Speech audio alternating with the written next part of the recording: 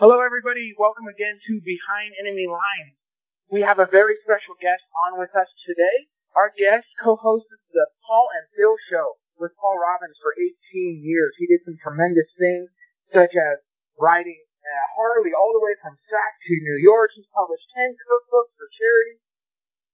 One of my favorite things I noticed was he traveled around for Discovery Channel, traveled around the country. Wow, he's done so much, but now he hosts Bill Cowan Show from 6 to 9 a.m. on our local channel here in Sacramento of AM 1380 The Answer. So again, welcome to the show, Phil.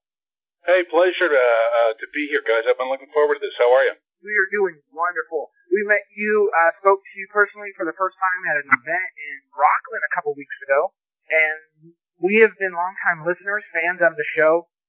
We listen every single chance we get, almost every single day unless something comes up. So we are huge fans, and we were at that event with you and listening to Dennis Prager and thinking we have got to do what we can to see if we can get him on. So thank you again for joining us. It was great. Oh, and my pleasure, and I appreciate you listening more than you know. Thank you very much for that. I appreciate it. We want to ask you, on your unique perspective of the state, and how has it been working with Katie Grimes? We love, she's a reporter from down, she gets to go down in the Sacramento Capitol. How has it been working with her and your guys' unique relationship? Actually, it's been wonderful, and she is usually who fills in for me now whenever I'm gone. And she's on every Wednesday, actually, between 8 and 9. For a long time, she was at Flash Report, and then prior to that, she was at, I think it was Cal Watchdog. Now she is the editor at CaliforniaGlobe.com.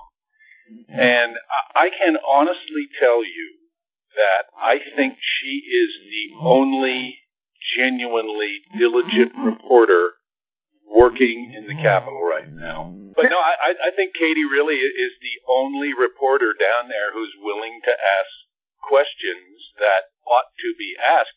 I'll give you a quick example. When Javier Becerra, the Attorney General of California, was being sued by a gentleman who was in the primary as a Republican running for Attorney General, the focus of the lawsuit was, the claim was, he was not eligible to even be on the ballot for Attorney General. And California election law makes it exceedingly clear that that was the case. California election law says that in order to serve as Attorney General, you have to have been an active lawyer with an active law license in the state of California for a period of 5 years preceding your taking the oath. Javier Becerra had had his law license inactive for 20 years.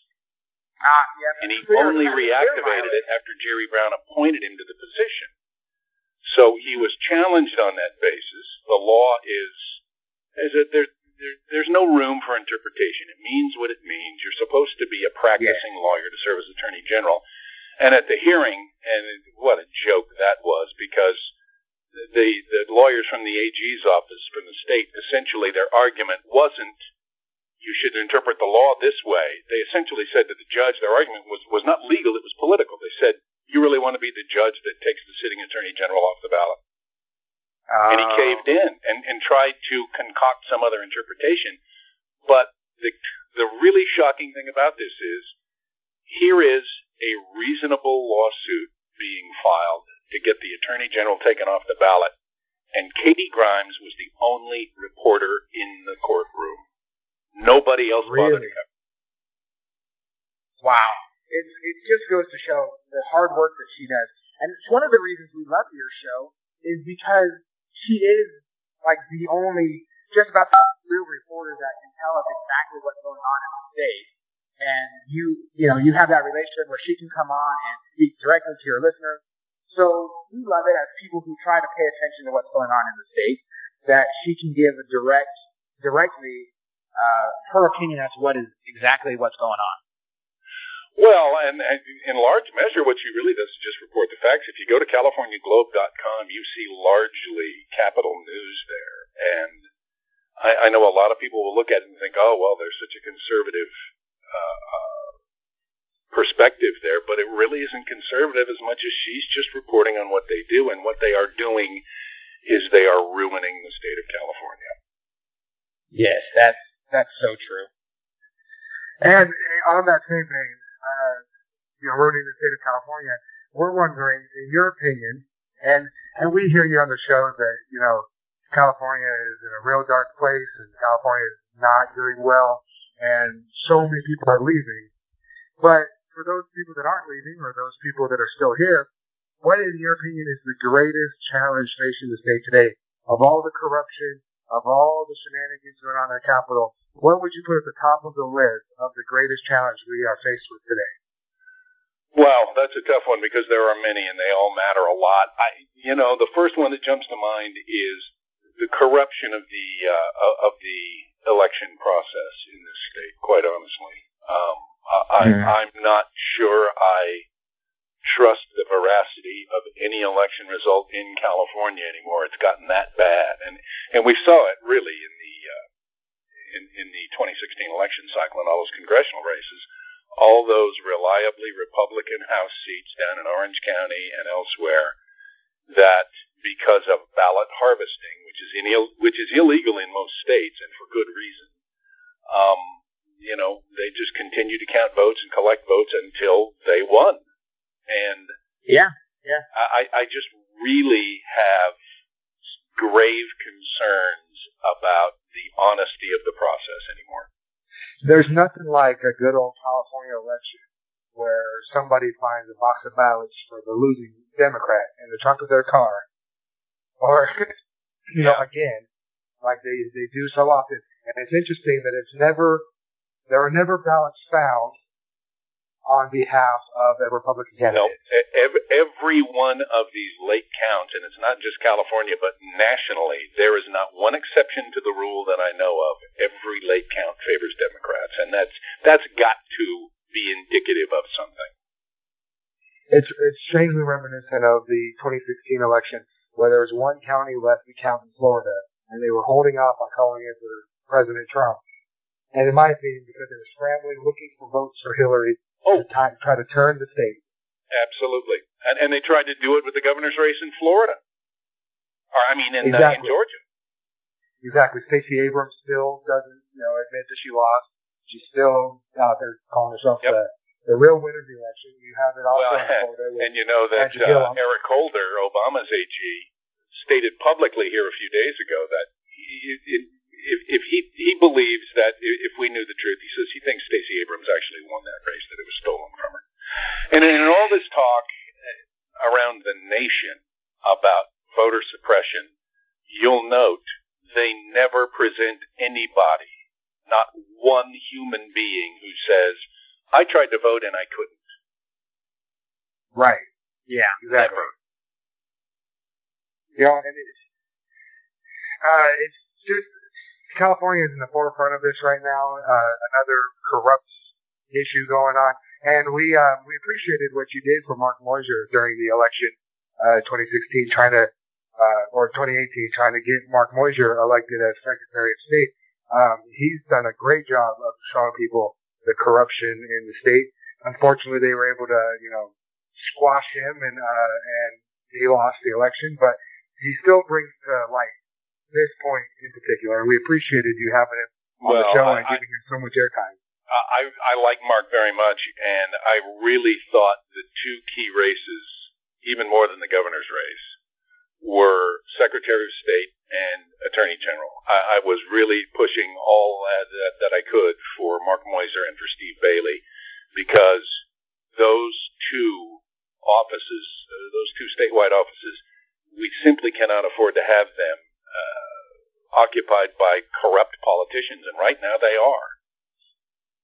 At least Steve Bailey would have been, appropriate for the job. He would have been qualified more than Javier Becerra would have been. Yes, he is a practicing attorney he's your basic been there, done that kind of guy when it comes to practicing law. Becerra's not a guy who practiced law. He's just an activist. Yeah. And then coming up in California, we have the special election for Senate 1 district, and there's down to 2 Republicans now. We have Kevin Kiley and Brian Daly. What are your thoughts on this election going into it? We know it's to replace the outgoing Ted Gaines. And basically, I guess, what is your thoughts on this election, and what are your hopes for what we can get done in Senate District 1? It was funny. I had a young man bang on the door yesterday afternoon, and he said, "Were you aware of the election coming into June?" I said, "Yes, I was." He says, "Have you heard of this guy?" And he started to hand me a Kevin Kiley flyer, and I said, "You don't have to worry about me." I said, "I'm already voting for Kevin Kiley. I'm going to support Kiley in this election."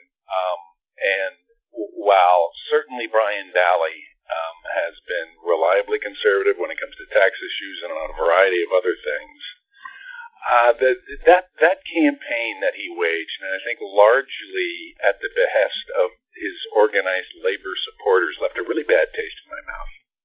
Oh, yeah. We've been seeing that a lot. And that's what happens when organized labor supports you, is they immediately go low. Hmm. We were just discussing that. I really thought it was, I hated to see that kind of a campaign waged in the primary, and he was the one who waged it, and it really rubbed me wrong. Yes. We don't like, we've seen it with a lot of these, led by some of the California GOP leaders, that it's just been getting so dirty lately, and I've had discussions with my brother that, why can't, if it's Republicans running, yeah, we can discuss differences between candidates, but why does it have to get so dirty and slamming each other? It just kills us all. And aside from the fact that I think Kevin Kiley's done a fine job in the Assembly. Yes. He really has. We had him on actually our podcast last week. He joined us and we discussed some of the bills that getting through, and I really like the one, and it's, I guess, not super political, but I like the one. He has a bill he's fighting for to make fishing licenses 12 months instead of expiring at the end of the year. And so he came on, we talked about all his different things that he's got going on. We're huge fans. We really like him, and we agree that he is fighting for conservatives in California. We think he was doing a great job in the Assembly, and he's going to do a great job when he gets to the Senate. Yeah, and the other thing I like about him, not that Brian Daly is particularly old, he's not even as old as I am, but I like Kevin's youth. I think the party needs to, wherever possible, get younger. Yes, and he's so smart and so articulate. You can watch videos of the Senate for any of our listeners, and you want to, Assembly and the Senate going on in California. If you want to see exactly what's going on, you can find videos on their website, on YouTube, or on C-SPAN. And whenever he gets up there, so articulate, you know exactly what he thinks. And you can tell he researches these issues, he believes in what he's saying, and you can tell he's a real fighter. Yeah, I think he's well, and that largely is the advantage of having been a practicing prosecuting attorney. Yeah. And then on a slightly related topic, I'm going to deviate a little bit on, the dirty fighting in politics, and somehow it seems more like Republicans are fighting other Republicans in the state. And there was a hotly contested battle for GOP chairperson this last round. What are your thoughts on the new California GOP board, the new chairwoman, the new officials, and the direction that the party is headed in the state? Well, that is yet another example, I think, of a kind of a corrupt process, frankly. Listen, I don't know the woman. I think I will wait and see what happens. One of the things I really liked about Travis Allen, again, is his youth and his enthusiasm. I know a lot of people within the party think that Travis Allen is he's a grandstander and that he's out there to make a name for himself, and I frankly don't care. I think the party needs a shot in the arm, and I think he could have provided it. I think he was ready to go all out with a serious and widespread ground game, which is something the state also needs. Now, the new chair says she'll do the same. It remains to be seen. The problem that I had with the way that went down was it's essentially ballot harvesting is what they do with their proxy votes. You get elected as a delegate to the convention. You don't have to go. You can hand your proxy vote off to somebody else. And, friend of mine who was a staffer, and he's actually filled in and been a guest many times on the show as well, Doug Holland. Holland said he had heard that one person showed up there with, I believe it was 600 proxy votes. Oh, wow. Which was essentially the margin of victory. And, my attitude is, if you want to be elected as a delegate from your central committee and you want to go to the state convention, then by God, go to the state convention. Yes. It just makes sense. Me and my wife were actually on one of the calls for delegates the morning of the convention for Travis Allen. And call, I'm not saying that specifically was against him, but call after call after call was, I'm not coming in, I sent the proxy. I'm not coming in, I sent the proxy. And that was the biggest worry is, well, with the secret ballot, who knows who these are, voting for. Now, you're supposed to vote for who you got the vote from, wants you to vote. You're supposed to vote how they want. But you're not held accountable. So they could have, at the last minute, just changed. And I'm not saying that that's exactly what went on, but, it certainly looks like we just don't know. And this whole proxy system is not as reliable, I think, as people want it to be. No, I'm not a fan. It is, in fact, the same dynamic as ballot harvesting. You need to go and submit your own vote. Yeah, what is it with the GOP in California? Just listening to you guys, you know more about what happened there. Tyler was involved in the delegate process, and you have the insight of talking to the people you talk to. But I'm listening to you right now, and my question is, what is it with California GOP? What are we, Democrats? This feels like I think they've made the mistake.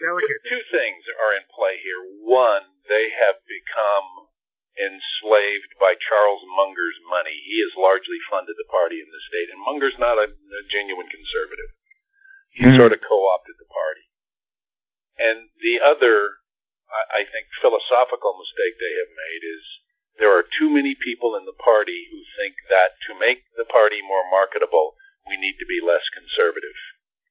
That's what worries me the most about Chairwoman Patterson is, I don't know her personally, as you stated, neither do I, but with all the people that are around and the rumors swirling that she is pulling away from the president, pulling towards the illegal Hispanic vote, trying to reach out to, what is seen as the disenfranchised of the state, pulling away from conservative values, incredibly worries me about the direction of the party in the state. Well, and the other thing that concerns me, I had a conversation right after the election with John Morlock, California senator out of Costa Mesa down in Orange County, and I think he's one of the good ones. And aside from the fact that I just happen to personally like John very much, but I said, so okay, what's the plan going forward from here? And he said, plan? And I said, no, we really don't have a plan going forward. And it was kind of an uncomfortable conversation. I kind of felt like he really didn't want to divulge all that he did, but he kind of made it clear that there is a serious lack of organization, not only within the party here in the state, there's no coordination between the party and the sitting legislators. There's no coordination between the national party and the state party. And I think if you want to make the Republican Party relevant again, you've got to get everybody pulling the oars in the same direction here, and we don't have that. Yeah, with the new chair and the new board of the party, I haven't seen them. I haven't seen them around. I haven't seen them do much. You mentioned they don't really have a plan. It seems a lot like our last nominee for governor in the state. I tried telling people, and everybody supported the nominee because the president's endorsements and all of that.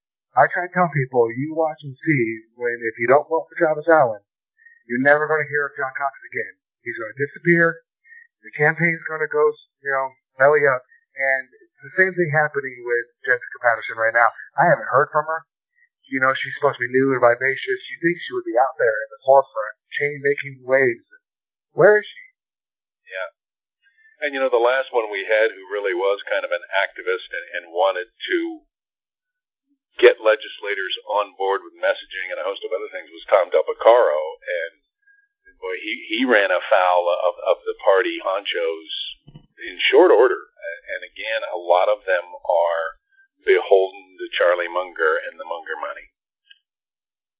That's a real shame. It's like a bunch of Democrats in this state. Yeah, it is. And the other thing nationally, when we talk about that 2016 cycle for all these House seats, the party has all but given up on California, I think, when it comes to any national money coming out here for these races. They really just kind of focused on seats they wanted to defend rather than looking at seats that they might potentially be able to pick off. I'm convinced that John Garamendi occupies a seat that ought to be in the hands of a Republican, but they never, ever spend any resources to challenge him. They wind up with people in that race who you've never heard their name before, and they're still pulling 42, 43%. And I always feel like, gosh, if you just give them a little push, they might actually get over the top, but they never do. Yeah, you got some name recognition out there for them or promoted them at all. No, they get no support from the National Party at all if you are running against an incumbent Democrat. They are just convinced those are seats that are lost. And speaking of unknown candidates, let's move out nationally. There are now 20, at my last count, 20 people running for the Democrat Party nomination, and most of these names I've never even heard of. What do you thought on some of these candidates that have decided to throw their hats in the ring? Yeah, it is interesting how fractured that party is right now. And, of course, the biggest name and the one who's polling the best in a national poll is going to be Joe Biden. But I'm not sure Biden can even get the party's nomination.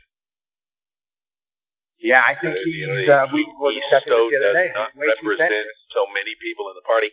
And somebody pointed out, I think it was when I was talking to Tom Del Beccaro last Friday, he said, he thinks it's going to be Bernie Sanders because about 23% in the latest polling of the Democrats are rock-solid Bernie Sanders supporters. And with the primary field being this fractured, 23% is going to be enough to win some of these early primaries. Yes. And he's going to build momentum, and people are going to start dropping out. I heard a rumor the other day from a Republican friend of mine who said one of his buddies back in Washington told him that sources at the DNC intimated that the fix is already in for a Biden-Kamala Harris ticket. Really? That'd be an interesting turn of events. I just read an article on Kamala Harris last night on Twitter. I don't know why I go on there, but I do sometimes. And somebody from CNN was writing, I believe it was CNN, was writing that Kamala Harris should be disqualified as a progressive because she owns a handgun, which is nice for me to see. They're turning on each other. See, turns out they've got more litmus tests than they can keep track of. Yeah, it doesn't matter how progressive or liberal or crazy this absolutely asinine this woman is. They are ready to write her off because being afraid of all the murderers that she's put away over the years, in her words, she owns a pistol for personal protection. She doesn't carry it. She said she's a gun owner, but then her campaign staffer explained that once she was far enough removed away from the prosecutor's office, she was able to, quote-unquote, dispose of the weapon. It's unclear if it's actually disposed of or if it's just under lock and key somewhere away from her. But they're ready to throw her out. On that one point. I believe when she was here, she not only was a gun owner, I believe she had a CCW. She had a carry permit. But, yeah, my understanding, come on, she's in the Senate now. She's got a security detail. She doesn't need to carry. Yep. But the very fact that because she had a gun and a carry permit, she's immediately disqualified tells you all you need to know about the Democratic Party. And they want to dredge up about Joe Biden, the best shot, in my opinion, against President Trump. But they want to dredge up the Anita Hill hearings again. And it's hard to get through the Democrat nomination these days. You got Cory Booker, who is, making a big grandstand about having a female running mate he promises. I hate to say it. I think Cory Booker's a bit of a clown, frankly. And he doesn't give you the Spartacus vibe? Yeah. and I think when we get into this campaign, especially if he was to get the nomination, I think the details of Joe Biden's meddling in Ukraine over his son's business dealings there are going to reflect very badly on Joe. Yes, if we can get the story out, that's not swept away, that's gonna not do him any favors. No. So, in this topic of the large Democrat field challenging the president, there are some Republican challengers that are mentioning wanting to, launch some campaigns as a primary challenge against the president. Not the least of which would be Bill Weld, former governor of Massachusetts. What's your thoughts on, the conservative movement has long been divided on their feelings about the president, both politically and personally. So what's going through your mind when you see all these Republican challengers coming out against the president? I think anybody in the Republican Party who wants to challenge Donald Trump is out of touch with the rank and file in their party. And they better wake up and smell the bacon. They're going to get trounced. Nobody has a shot at wresting the nomination from him unless something really horrible happens with this president. They don't have a chance. Where I think most conservatives are today, and the reason why Trump has resonated with them, is we are sick of politics as usual. I'm sure you fellas probably followed the story about the Awan brothers, Imran Awan, the Pakistani IT guy who was, Yeah, for Debbie Wasserman Schultz. And like 40 other Democratic House members. Luke Rosiak, who's from Daily Caller, the only journalist out there who really stayed on this story. When was it? Last November, maybe? I finally started reading it last week, wrote a book about it. Really? And it is... I'll have to read it. Oh, it is difficult to read.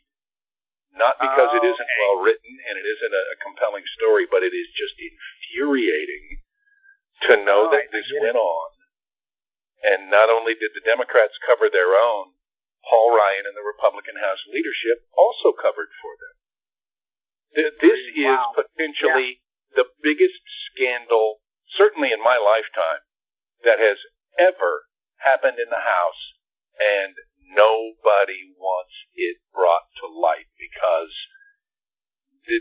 that's the way they want to do business, and I think people are tired of it, and that's why, at the risk of sounding crass, politics in the United States of America needs a major enema, and that enema is Donald J. Trump. I'm having a difficult time, and I didn't support him in the primaries. I was a Ted Cruz guy. I am hard-pressed to find anything he is doing from a policy perspective as our chief executive that I object to. Yeah, I also support this system needs a disruptor. He's the one.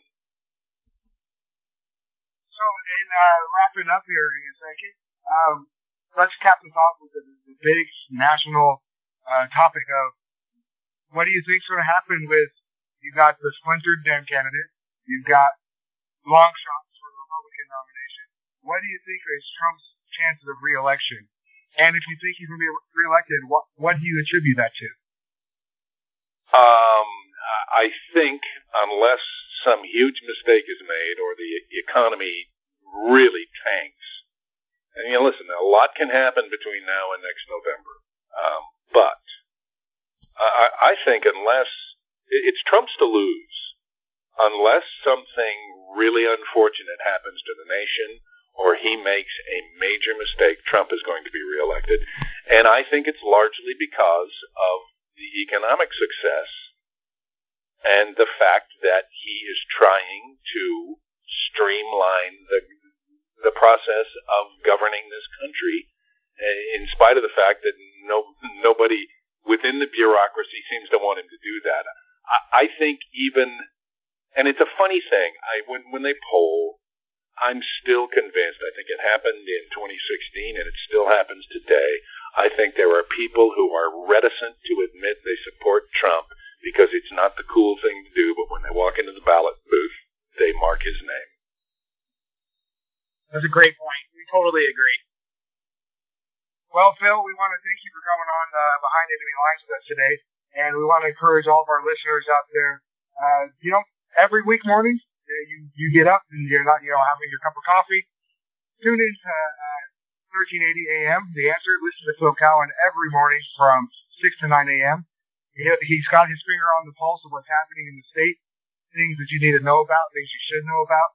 And Phil, we want to thank you so much for coming on. We're very grateful for what you do for the state and for the conservative cause here. Even so much that I'm going to forgive you for being a Dodgers fan.